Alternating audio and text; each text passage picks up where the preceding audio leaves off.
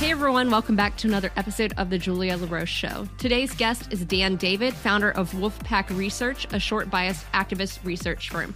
You might recognize Dan as the protagonist in the documentary film The China Hustle, which was from the producers of Enron, the smartest guys in the room. This film was about a Wall Street heist story involving Chinese companies, the U.S. stock market, and a financial crime so big it has the power to affect all of our wallets. In this episode, we talk about exposing frauds in Chinese companies listed here in the U.S. We get his take on geopolitics and short selling today. I really enjoyed this conversation with Dan, and I think you will too. Dan David, founder of Wolfpack Research. Great to see you and great to have you on the show. Welcome. Thanks for having me on, Julia. It's great to see you. It's been years. Of course, it's been a while, and this is actually our first time doing an interview together, so I'm really excited. And I guess to kind of help folks get to know you a bit. You are the protagonist in a documentary called The China Hustle, for those who haven't seen it, or maybe they have seen it. And I guess before we get into that, let's just kind of do a quick intro. Give us a quick background about yourself, Dan. Yeah, I don't know how far back you want to go, but I wasn't always born into short activism. That started for me about 12 years ago after the financial crisis.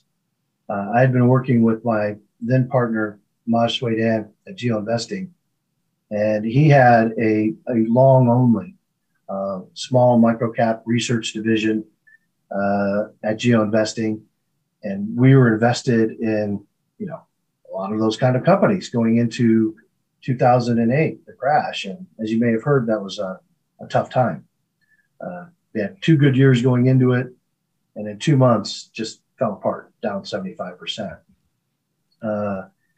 And we decided, one, I was going to get more on the investing side rather than just the venture capital side of the geo investing business to help out. And 2, we would continue with this fund and get all the money back. I know a lot of people, that take a loss like that, dump their fund, start a new fund so they can collect fees again. That didn't really work for us. There were just too many people who cared about. And as we looked at the style of investing, it was really value investing. And continuing that after the financial crash made a lot of sense because there was going to be value. And most of that value we found were in the China RTOs. So we invested long, exclusively long, in the China RTOs in 2009 and picked up 229%.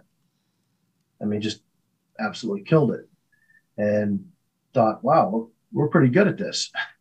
And we did the same due diligence there that we did with American companies. Like, we'll interview the CEO, we'll interview the CFO, we'll go to the investment conferences and, watch some old statesman, spit all over himself at a lectern and rock out at night at a Roth conference.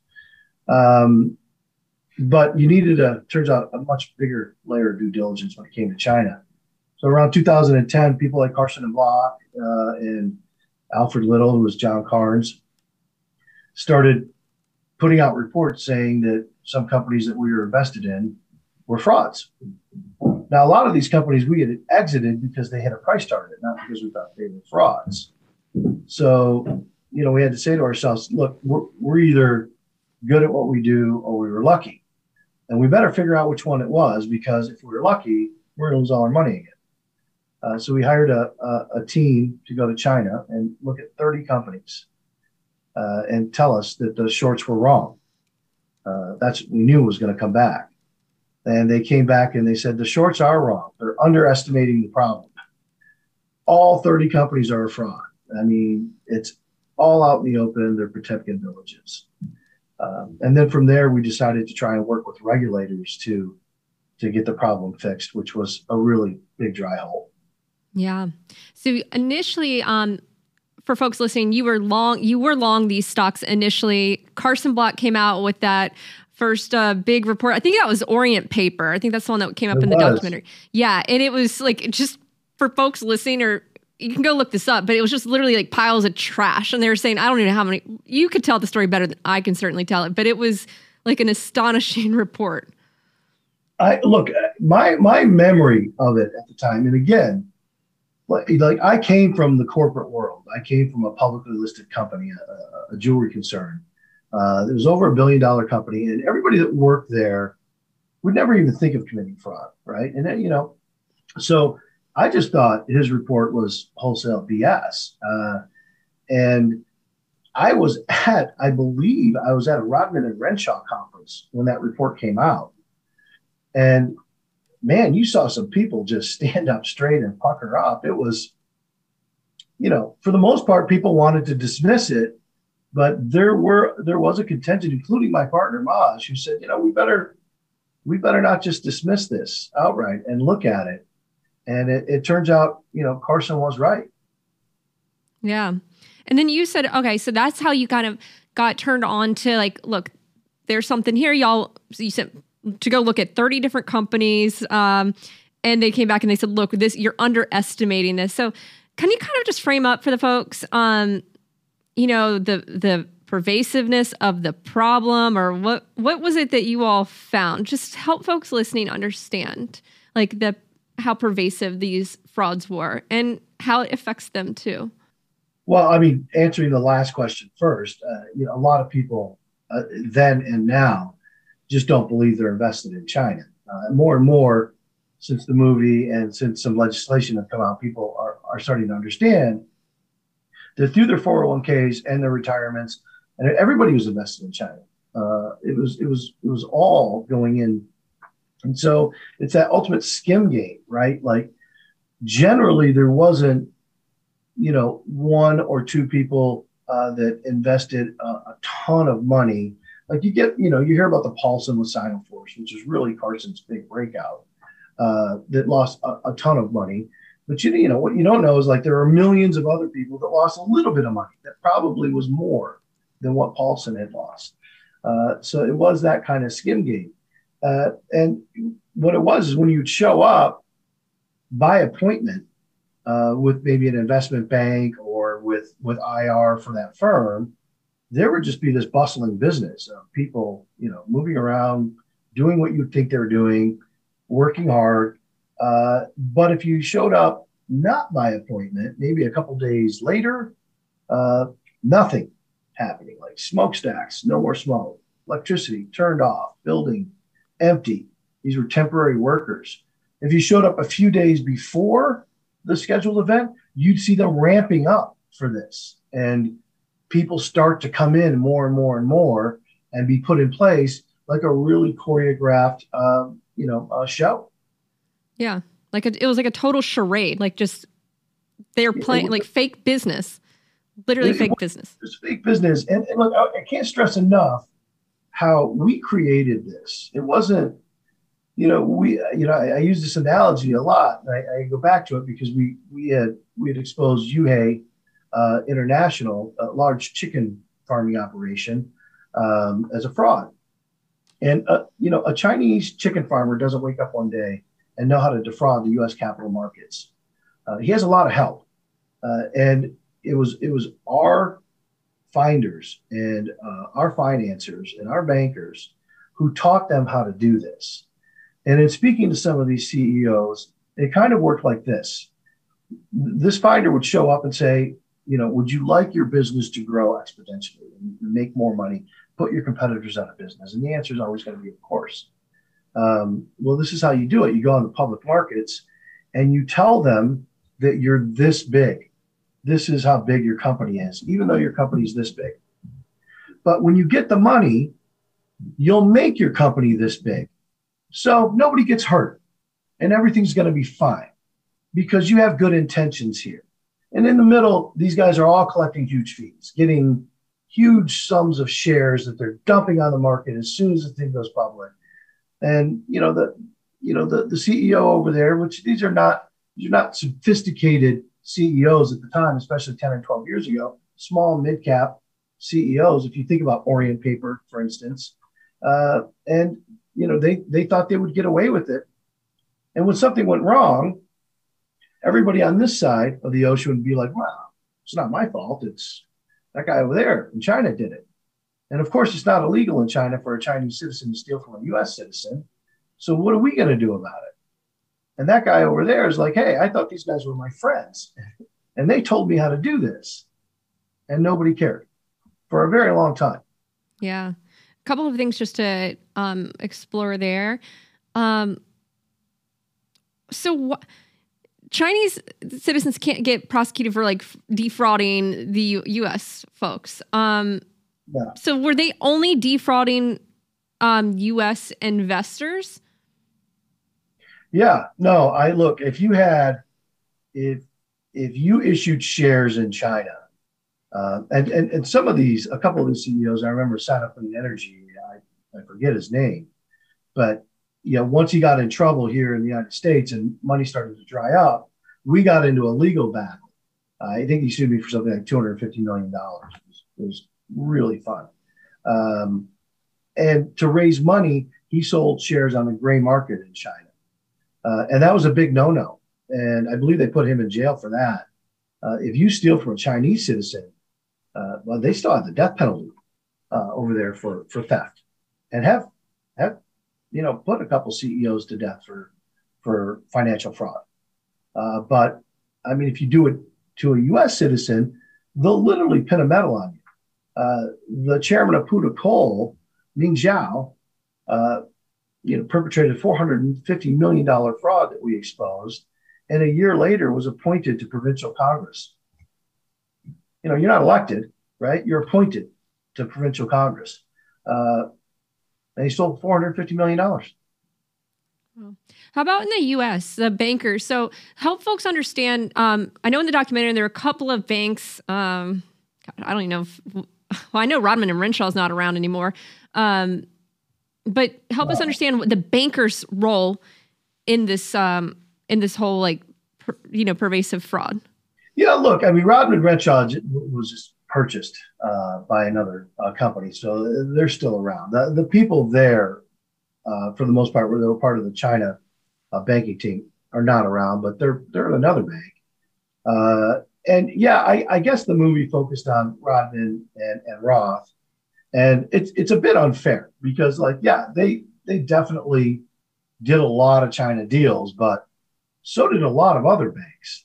That it just so happened that Roth threw a great party, and that, I guess, made for some good scenes in the movie. And there was a Matt Weichert worked for Roth, so there you go. But I could think of 2 or 3 other banks that, or investment boutiques that were way in on it and helping cook the books. I don't know that Roth or Rodman cooked books or did things like that.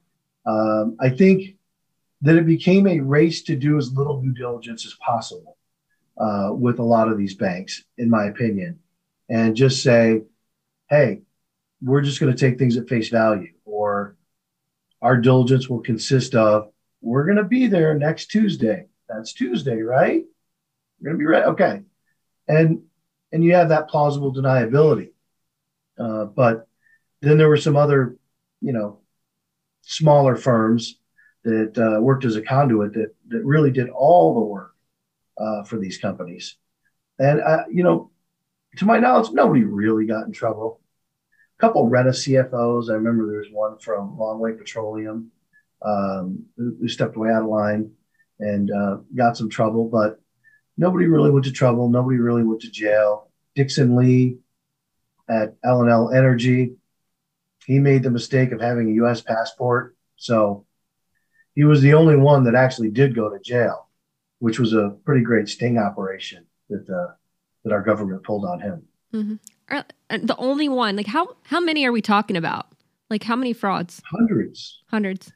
I mean, if you're just talking about CEOs, I mean, but look, there's CFOs, there's there are the bankers involved. Now you're talking thousands of people involved. None of them went to jail. I mean, except for Dixon, who just, he really pushed it too far. And one of his selling points to investors was, look, I'm not just some China-based CEO. I have a U.S. passport. And that was his Achilles heel because he was a U.S. citizen. They were able to prosecute him. Yeah. Let's talk about, just to kind of like make it a little bit more clear for folks, how everyday people may have been exposed. You mentioned through like their 401ks or retirements, but I would just wonder sometimes when you see these companies listed on, let's say, this New York Stock Exchange or the NASDAQ, wherever they list, I'll let you detail it. Sometimes you might think if you're an everyday investor, maybe that lends it some sort of credibility, or maybe there's some process to even be able to list or something. Can you kind of walk me through like how this whole thing worked? Help folks understand, because they used a reverse merger process. They'd find like these defunct companies. Can you just kind of give like a timeline of how it worked? Well, how they were affected is like, look, I mean, CalPERS, California's, pension, teachers, retirement, PEASers in Pennsylvania, all of them, Texas, had huge sums of money, hundreds of millions. Morgan Stanley's private equity 1, 2, 3, and 4, through Hong Kong, hundreds of millions of dollars at a time. So billions and billions were lost. I mean, they would quote in the movie 17, 18 million. It's well over 100 million. There's no doubt in my mind, especially if you take from peak market cap to the total loss. And you can't say people didn't invest up there, because they do. Passive funds, right? They buy when money's coming in at any price, and they sell when money's going out at any price. They don't care. So how they became public was the reverse merger, reverse takeover, same thing basically. Say two companies merge at a certain point in time. They're both publicly listed companies. One of those companies leaves behind an empty shell as they've merged with another company. And what a private company can do is buy that empty shell and then call it a mining company that was an empty shell. Well, boom, now you're a coal mining company from China that merged into the shell, and that process maybe cost $300,000 to $500,000 rather than $5 million for a proper IPO that does a lot more vetting. That's not to say there weren't IPO frauds. There definitely were, but there is more vetting in an IPO. And it's also not to say that reverse mergers and RTOs are, all inherently bad. Same thing with SPACs. I mean, you look what happened to SPACs last year. Somebody could walk away from that just getting in investing and now say, oh, all SPACs are bad. They're not. But, you can take advantage of some of these lax regulations, and they did. Yeah. Okay. I want to do like more of like a concrete example of one that you exposed. I remember in the film, the way that you all did it, you had someone like try to offer some tea to one of these companies. Can you do that? Can you just share that whole story of like how this all went down? Just explain it, and you can detail it as long as you'd like. Yeah. I mean, there are a few examples. I guess the one you're talking about is the tea sales example. And, this was another example of the company saying we have, 5,000 employees and we have this many trucks coming in and out a day. And then you're filming this company surreptitiously, right? Which is now considered spying in China and will get you in all kinds of trouble. And you're showing that there's just a couple of trucks coming in and out a day for, however long. And then you expose it. Well, the companies learn, the longer you fight back, the more time they have to get out of the shares they own or whatever. So they'll fight back and be like, wow, these guys picked a day when we were shut down for whatever special holiday, which was untrue, or that we had a retooling happening at that time, So you had to get a little more creative. And the one thing about China that's different than places like Japan is that people are eager to speak. I mean, they'll talk to you. And these are some of the things I picked up growing up in Flint, Michigan, right? Like, they had General Motors plants everywhere. And all the businesses around that plant knew exactly what was happening inside that plant because their livelihood depended on it. So we would speak to these people ahead of time. And we're not looking for good information or bad information. We're just looking to see the truth of it. And, we got the idea and we spoke to a gate guard at one point that was outside of work, whatever, and asked how many people worked there. And we knew it was like 50. So we then sent a tea salesman to the gate guard and said, look, we've got this great tea. We'd love to sell it to all your employees here. But before, we'd like them to try a free sample. So to do that, can you just fill out this form? Tell us how many people work here, how many samples should we leave? And boom, they fill it all out, and there it is. It's 50 people. And all of it's true. You go back and forth. Like we've done plenty of things like that. And they just really brave investigators. I have to tell you, really brave investigators do some of the things they do. Putting up these cameras on telephone poles. I remember one of them got caught by security doing that. And, rather than getting all flustered and saying, oh, well, you caught me. He's like, hey, don't interfere with what I'm doing. I'm doing something official here, with this telephone pole, and you better not interfere with my work. Security ended up holding the ladder for him. Oh, wow. Yeah. And they're like, okay, we'll keep an eye on that special piece of equipment you have up there. But it's just, you had to really admire it. Yeah, I was going to say, like, how did you find people to, like, help you investigate or, like, think of these ideas of this company had basically said, we have 500 people. Obviously, they did not. And that there'd be trucks going in and out, you would assume. But through the tea salesperson, you were able to figure out, 50 were working here. How do you find those people there to, like, go and put up the cameras or help you with your process? Well, I mean, there's two things. One, they are paying, and probably better than a salary than they would make, otherwise. I'd say three things, actually. And secondly, it's kind of exciting work. I mean, I think a lot of them found it fairly exciting until it wasn't. And three, listen, most people in China are not thieves, and they're not liars. The vast majority of them are just like us, and they don't like that. These companies are lying to other investors and making their entire country look bad. So their sense of national pride was saying, look, this is not what China's all about. China's about, much bigger and better things and cooperation. Our issues have never been with the people of China, who have been a great help to us, all Americans, really. It's with the government of China. Mainly, and our government and bankers who taught some of these CEOs to do what they do. Yeah. Let me ask you this, because I've heard you say this before. It was probably at a conference a few years ago that you didn't like the film or you weren't happy with it. I could tell you my perspective. Like, I liked it because I didn't know the pervasiveness of the fraud. I just didn't know until I watched it. But what was it that you didn't like about it? Yeah, it's interesting. Nobody's ever asked me that.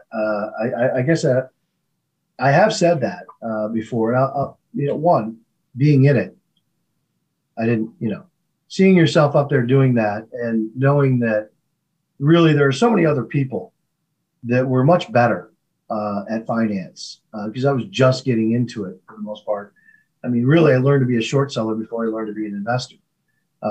And my partner was cut out of the film, which I thought was incredibly unfair. Maj was, arguably, more important to the process than I was. I didn't like them going back to Flint. That was a big fight because, I knew from being there and other documentaries and movies done about Flint that it's just like, hey, let's go film bombed out Beirut and talk about how bad Flint is. And that's, that really doesn't encapsulate the people of Flint and what it's like. It's a great place to grow up, to live to this day. And they promised me they wouldn't do that. And the deal was that if I did go back, which is inarguably the worst part of the movie, it's terrible. But if I did go back, they would spend more time with Maj and put him in the chair, as we call it, right, for those interviews. So, I mean, they did. They put him in there for 3-4 hours. And look, it's a big production. It's a lot of money being spent, I imagine, when they're doing that. So I thought, that he would be in the movie. And when they showed me the original cut, that's the first thing I said. I'm like, what? How did you cut him out of the movie? Except for one tiny little scene. And it was contentious between Jed and I. But ultimately, I have to respect the fact that he's like, look, I'm the writer and I'm the director. It's my movie, and that's what it's going to be. We're not going to fight about it anymore.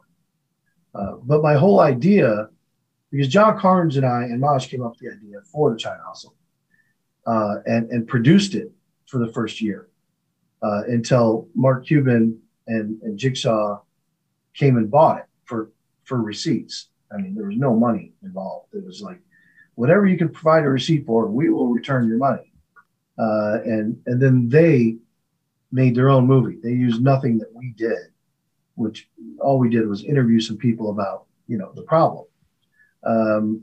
So I had no control over what would happen, but what I had always envisioned and said was, you should follow Carson Block.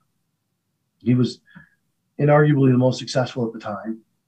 Sino-Forest was a real seminal moment for everybody in the China RTO scandal, right? That's when it became real. You had Orient Paper, you had Rhino, which was just a flabbergasting fraud that collapsed in a day.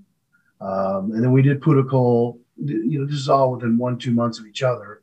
And CCME, the bus company that Carson had done, and that's 4 or 5 medium-sized companies that people believed in. They're like, fine. But when Sino-Forest blew up and Paulson took it in the chops, that was a big deal.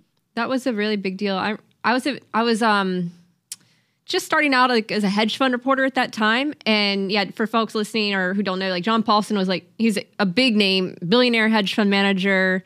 I guess shot to fame during the housing crisis. Yeah, he got the right way. Yeah. So he was the smartest guy in the room, so to speak, right? When it came to the housing bubble and made all that money. And lost millions on Sino-Forest. Well, you lost hundreds of millions. Hundreds of millions, yeah. The fund, yeah. And Star Fund, Ace Greenberg, lost a ton of money on Sino-Forest as well. Big funds lost money there. It wasn't just these smaller funds. And it became a real moment. It's like you're saying, whenever you're talking about an event, you're like, I remember where I was, and you had nothing to do with the event, it's a pretty big deal. Yeah.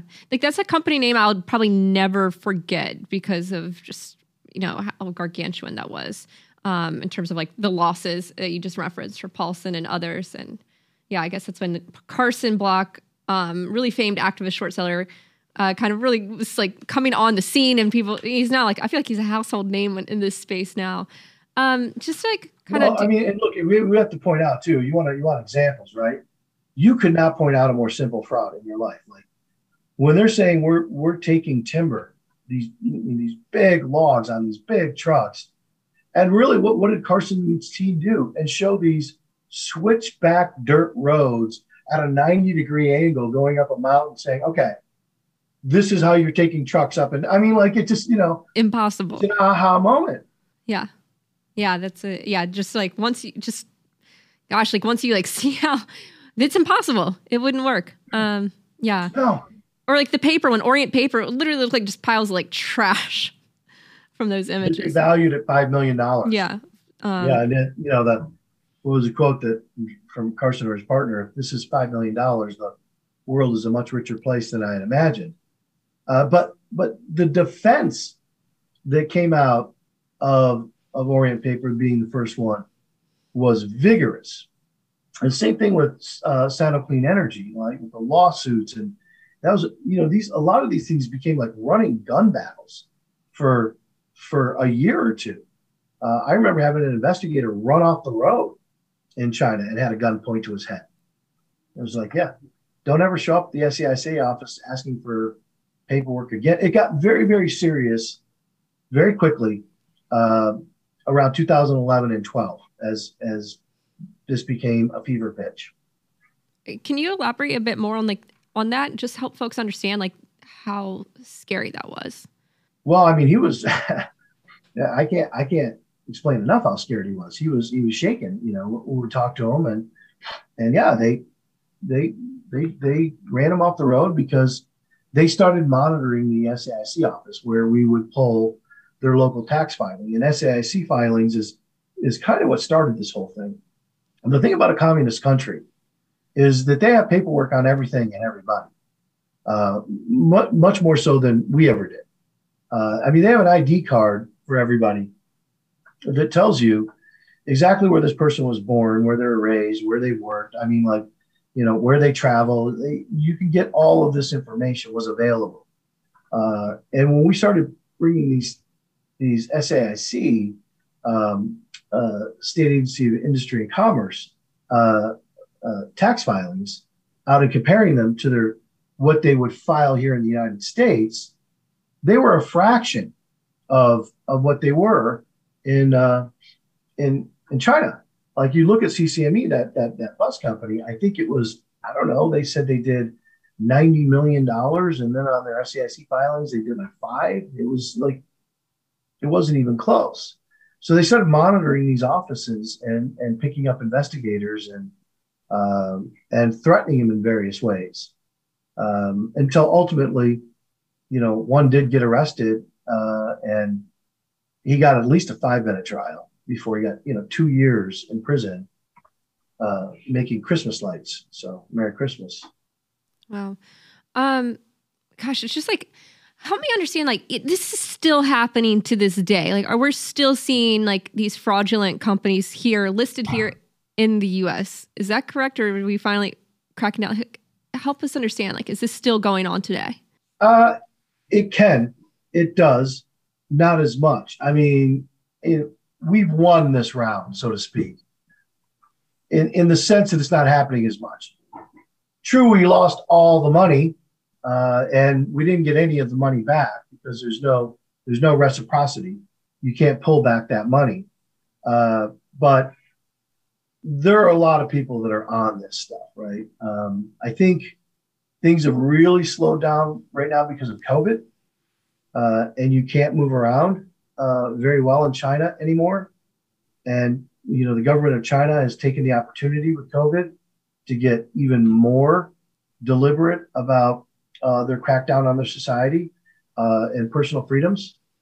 I mean, as an example, there's a bank in China, I believe it was in Guangdong, or Hunan, that just absconded with everybody's money and ran away. So people were going to go protest. Well, the government just turned all their ID cards red, because now in China, if your phone is red, then you're on COVID lockdown. So it was to be used for, somebody in your neighborhood got COVID, so that whole neighborhood would be locked down.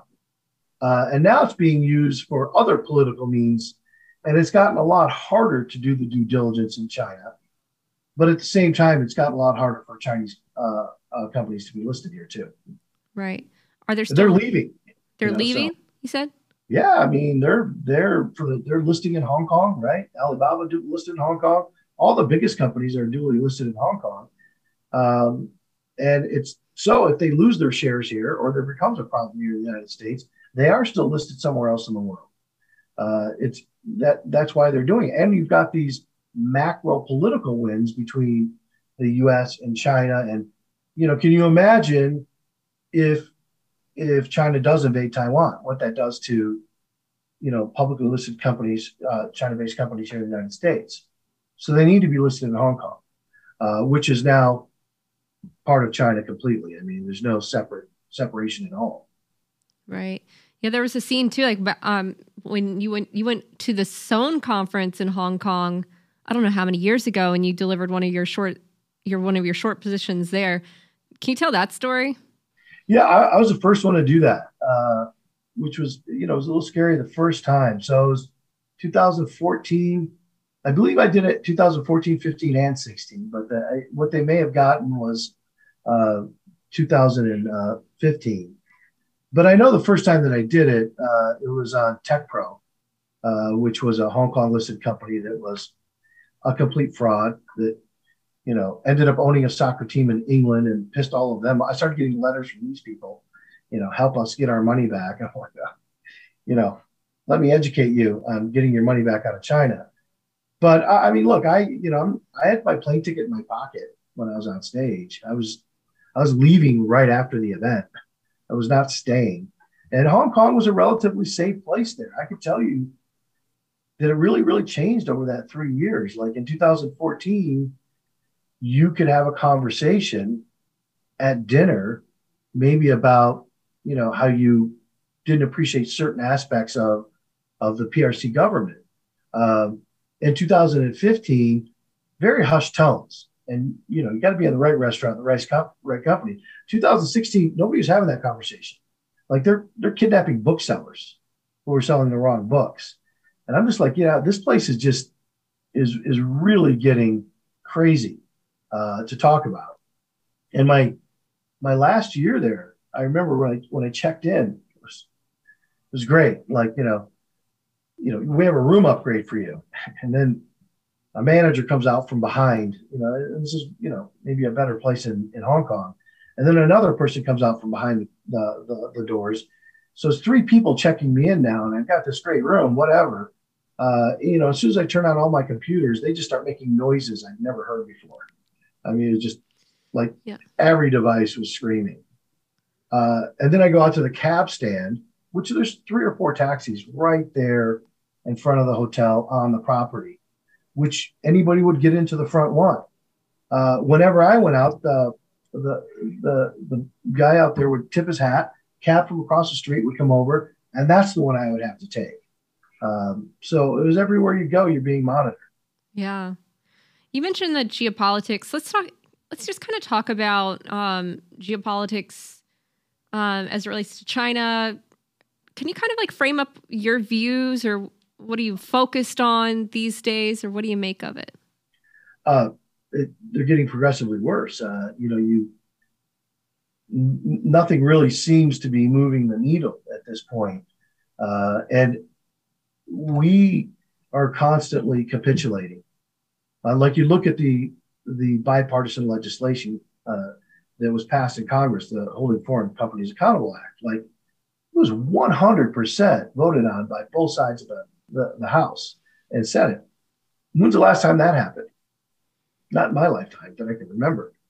And it was like, look, you're going to follow our accounting rules. And they were not the super stringent part of the China hustle, right? It wasn't even saying people will be responsible and it's not illegal. It'll now become illegal to steal from the U.S. No, it was simply saying that when the PCAOB or the SEC want the books and the accounting from this company, you have to provide them, which they have never done since the beginning.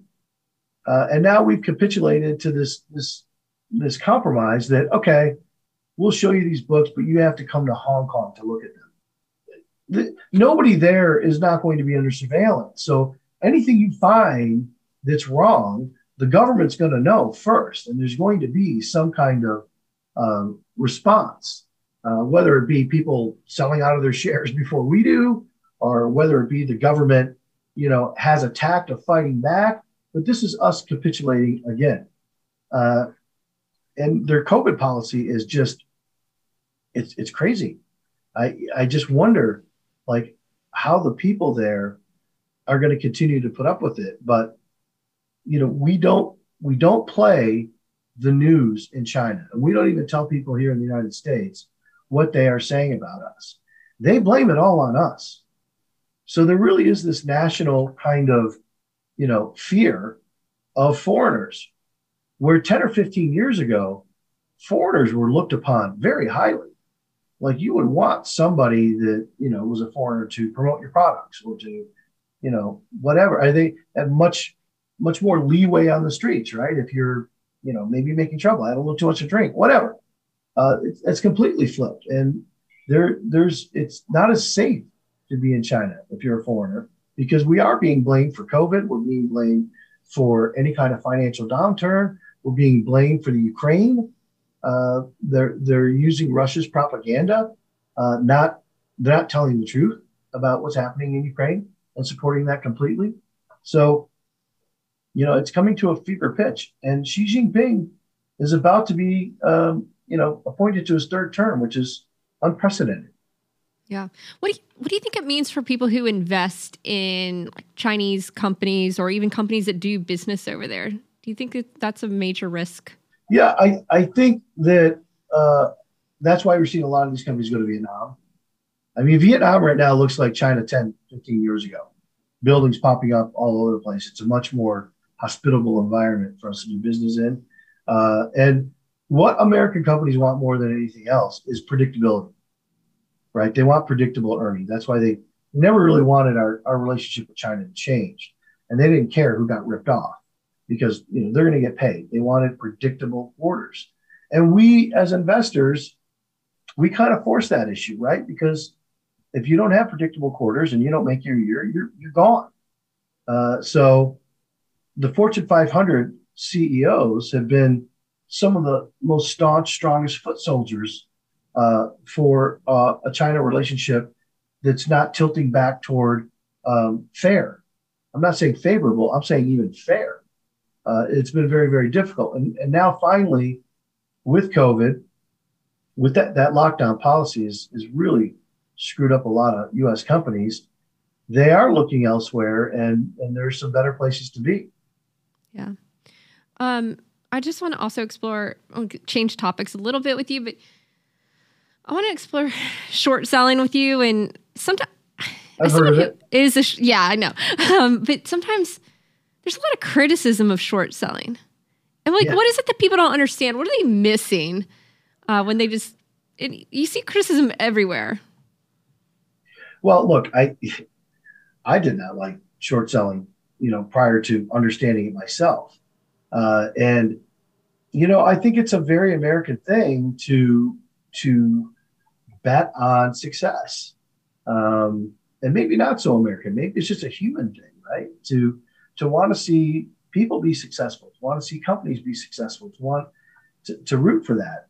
There's the schadenfreude that comes later if somebody's too successful, but generally that's it. And then I found that once somebody has made a decision, whatever they call due diligence, they read an article, or maybe they did some more, and they've made that decision. Who am I to tell them they're wrong?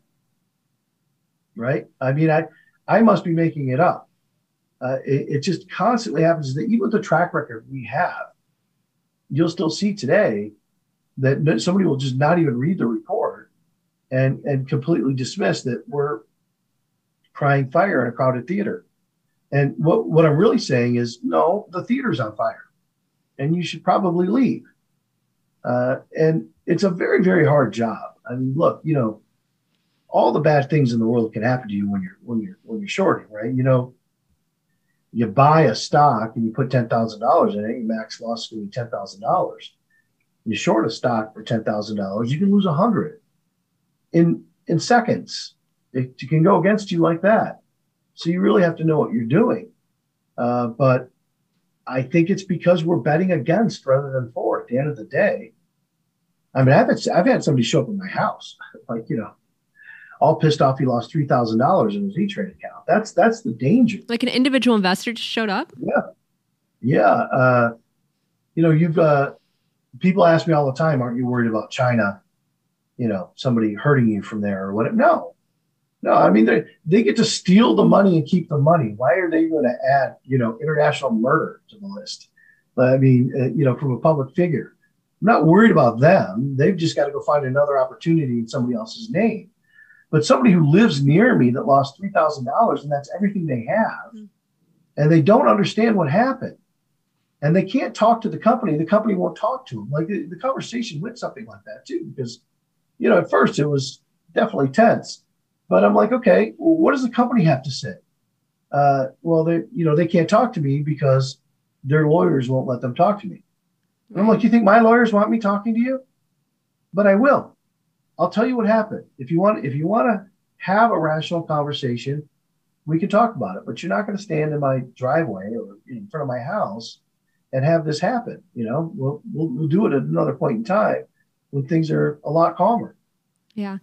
This is like more of a hypothetical, but it makes me wonder, like, if there weren't any short sellers, or if it wasn't for the short sellers, like, how pervasive do you think these frauds would have been? And maybe even the losses would have been even worse for retail investors had it not been for folks like yourself and Carson who uncovered these like blatant, obvious frauds. Well, of course that's true, but like nobody really cares. We are still, the fly in the ointment. I mean, we're still that, crudge-mudgeon at a great party where everybody's making money. We're rolling the punch. It's always good. Nobody's going to feel that way. Somebody can say that, but this is what I found that's sad, and it's specific to an American investor because I don't know other world investors as well as I do American investors, but American investors would rather make money on a fraud than lose money on the truth. That is sad. But it's true. I mean, they don't want anybody else to make money on a fraud. But if it comes down to them individually, they would rather, hey, I'd rather make money on fraud than lose my last $3,000 or $30,000 on the truth. And that's where the fight breaks out. Yeah. And then we've got a legal system that is wholly taken advantage of by the rest of the world. Like, I mean, there's just, the lawyers line up to write these deals, help bring them public, be on their boards at times, defend their board members who do nothing.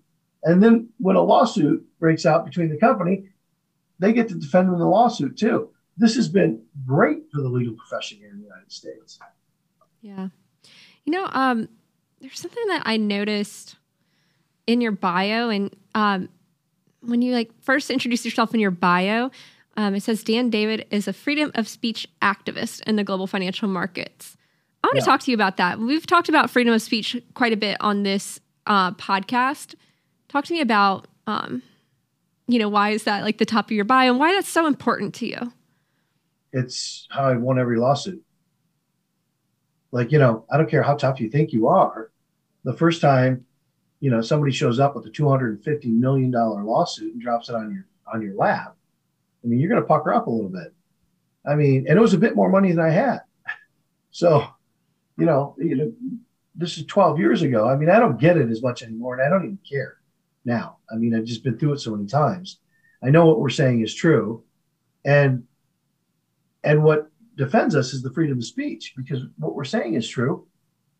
We're being responsible about what we're saying.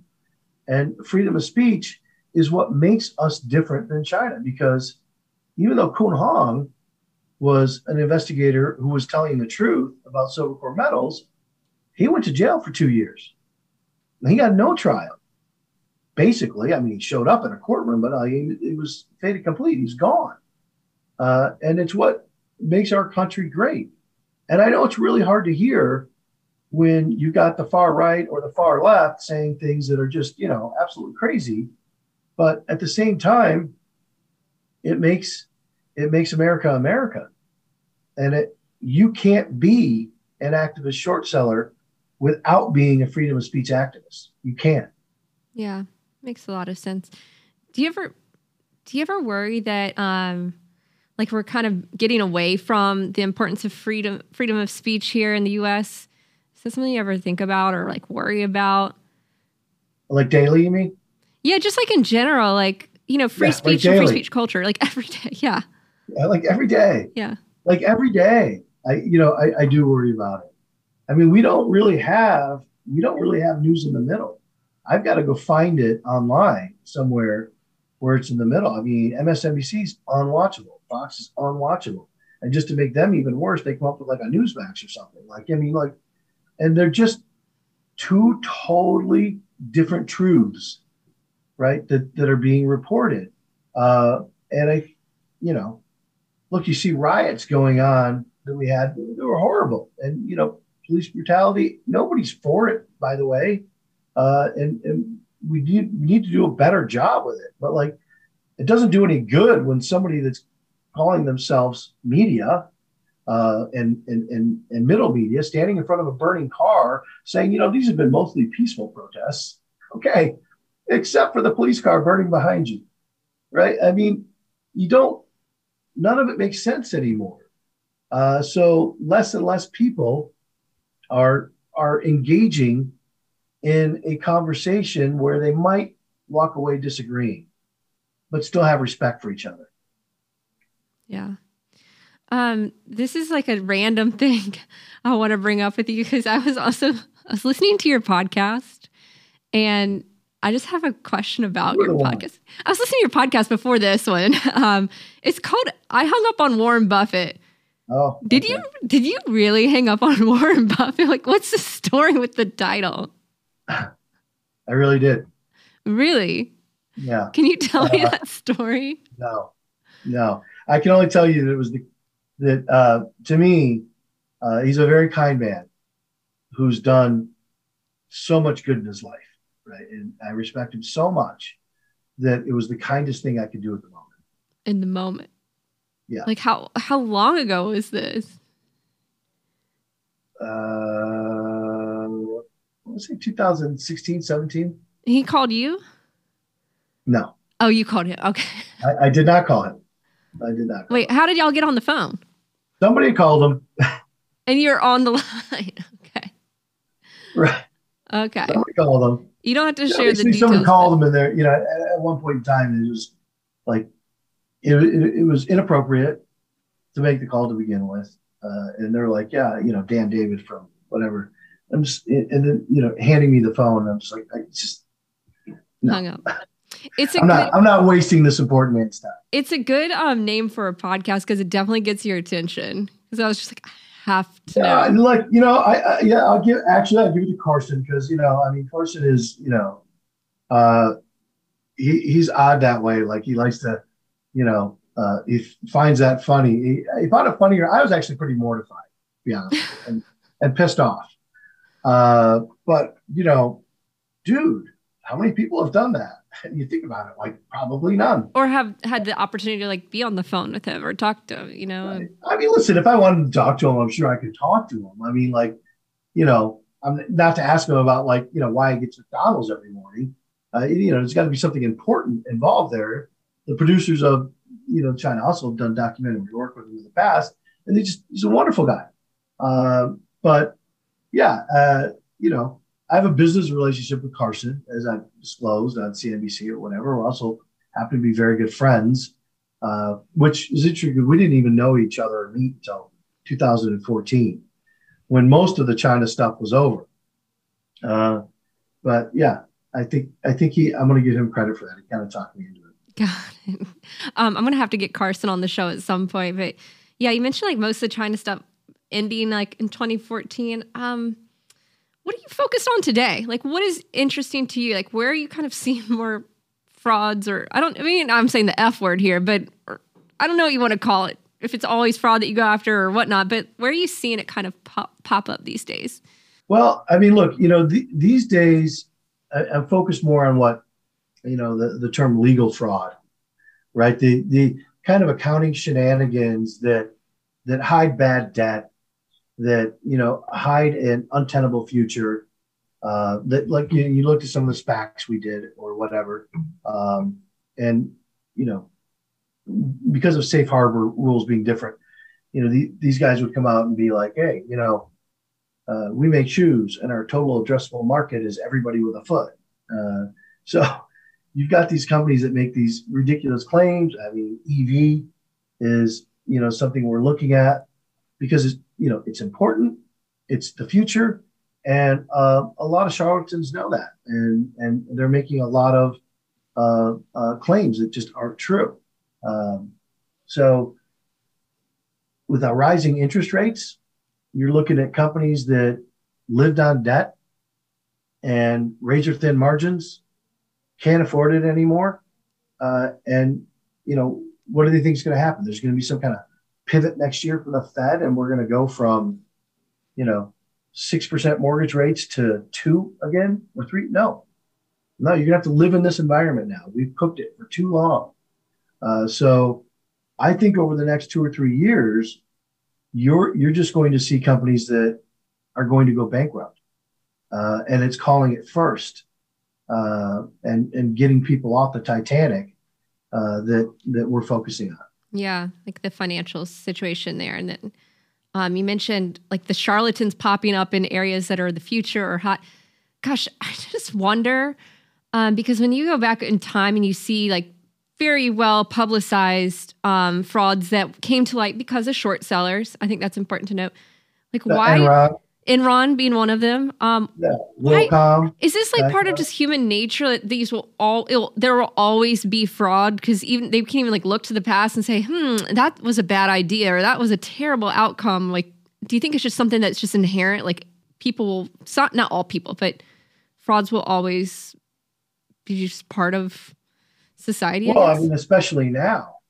Like in my last podcast, I had, SEC Commissioner Hester Peirce on. And, we talked about the fact that, hey, you know what I've noticed? Nobody goes to jail. It might be illegal to steal from investors here in the United States, but unless you're poor or middle class, you're not going to jail. You're going to pay a fine, and it's going to be the company paying the fine, which is, taking advantage of shareholders twice. Once when management made the misstatements they made or fraud, and you can think of some of the biggest banks in the world that have paid hundreds of millions of dollars for fraud, right? Well, banks don't commit fraud. Companies do not commit fraud. People at companies commit fraud. But really what this bank is saying, or these companies are saying, is I'll pay this $250 million fine, but I'll pay twice that if you try to put somebody in jail defending yourselves. And now the SEC or DOJ is looking at, $500 million of defense coming at them. And it's a lot to swallow.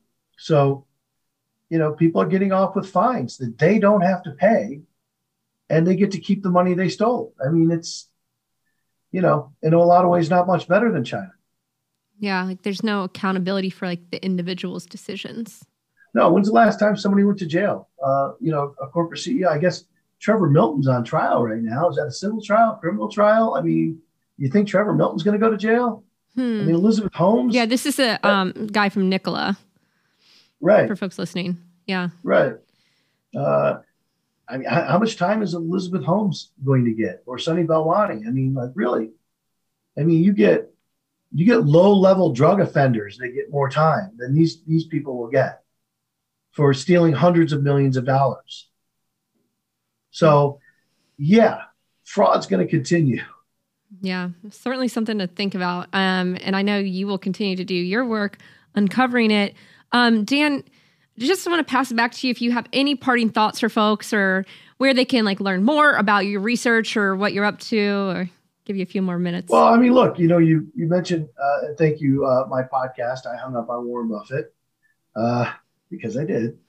And it's on our Wolfpack site, which has our research as well as kind of a separate concern. And, the podcast is a breadth and assortment of individuals from finance to science and politics. Yes, I speak to some of the best and worst individuals. I get hassled sometimes for a couple of the people I put on my podcast, but it's like, hey, man, as long as they're not saying the same thing that they're saying on whatever news channel, which is just kind of machine gun politics, and they're willing to talk about themselves and their view in a different way, then we'll have that conversation. And yeah, when we put out a report, it'll come out of wolfpack.com. We should have one coming out in the next month or so. And we'll continue to do that work, exposing fraud and financial shenanigans. Well, Dan David, founder of Wolfpack Research, I thank you so much for being so generous with your time and really sharing some illuminating thoughts, especially when it comes to short selling and exposing frauds. Thanks for having me on, Julia. And great job with your show. Best of luck with it. I'm sure you're going to be very successful. Thank you so much. Take care. Thank you.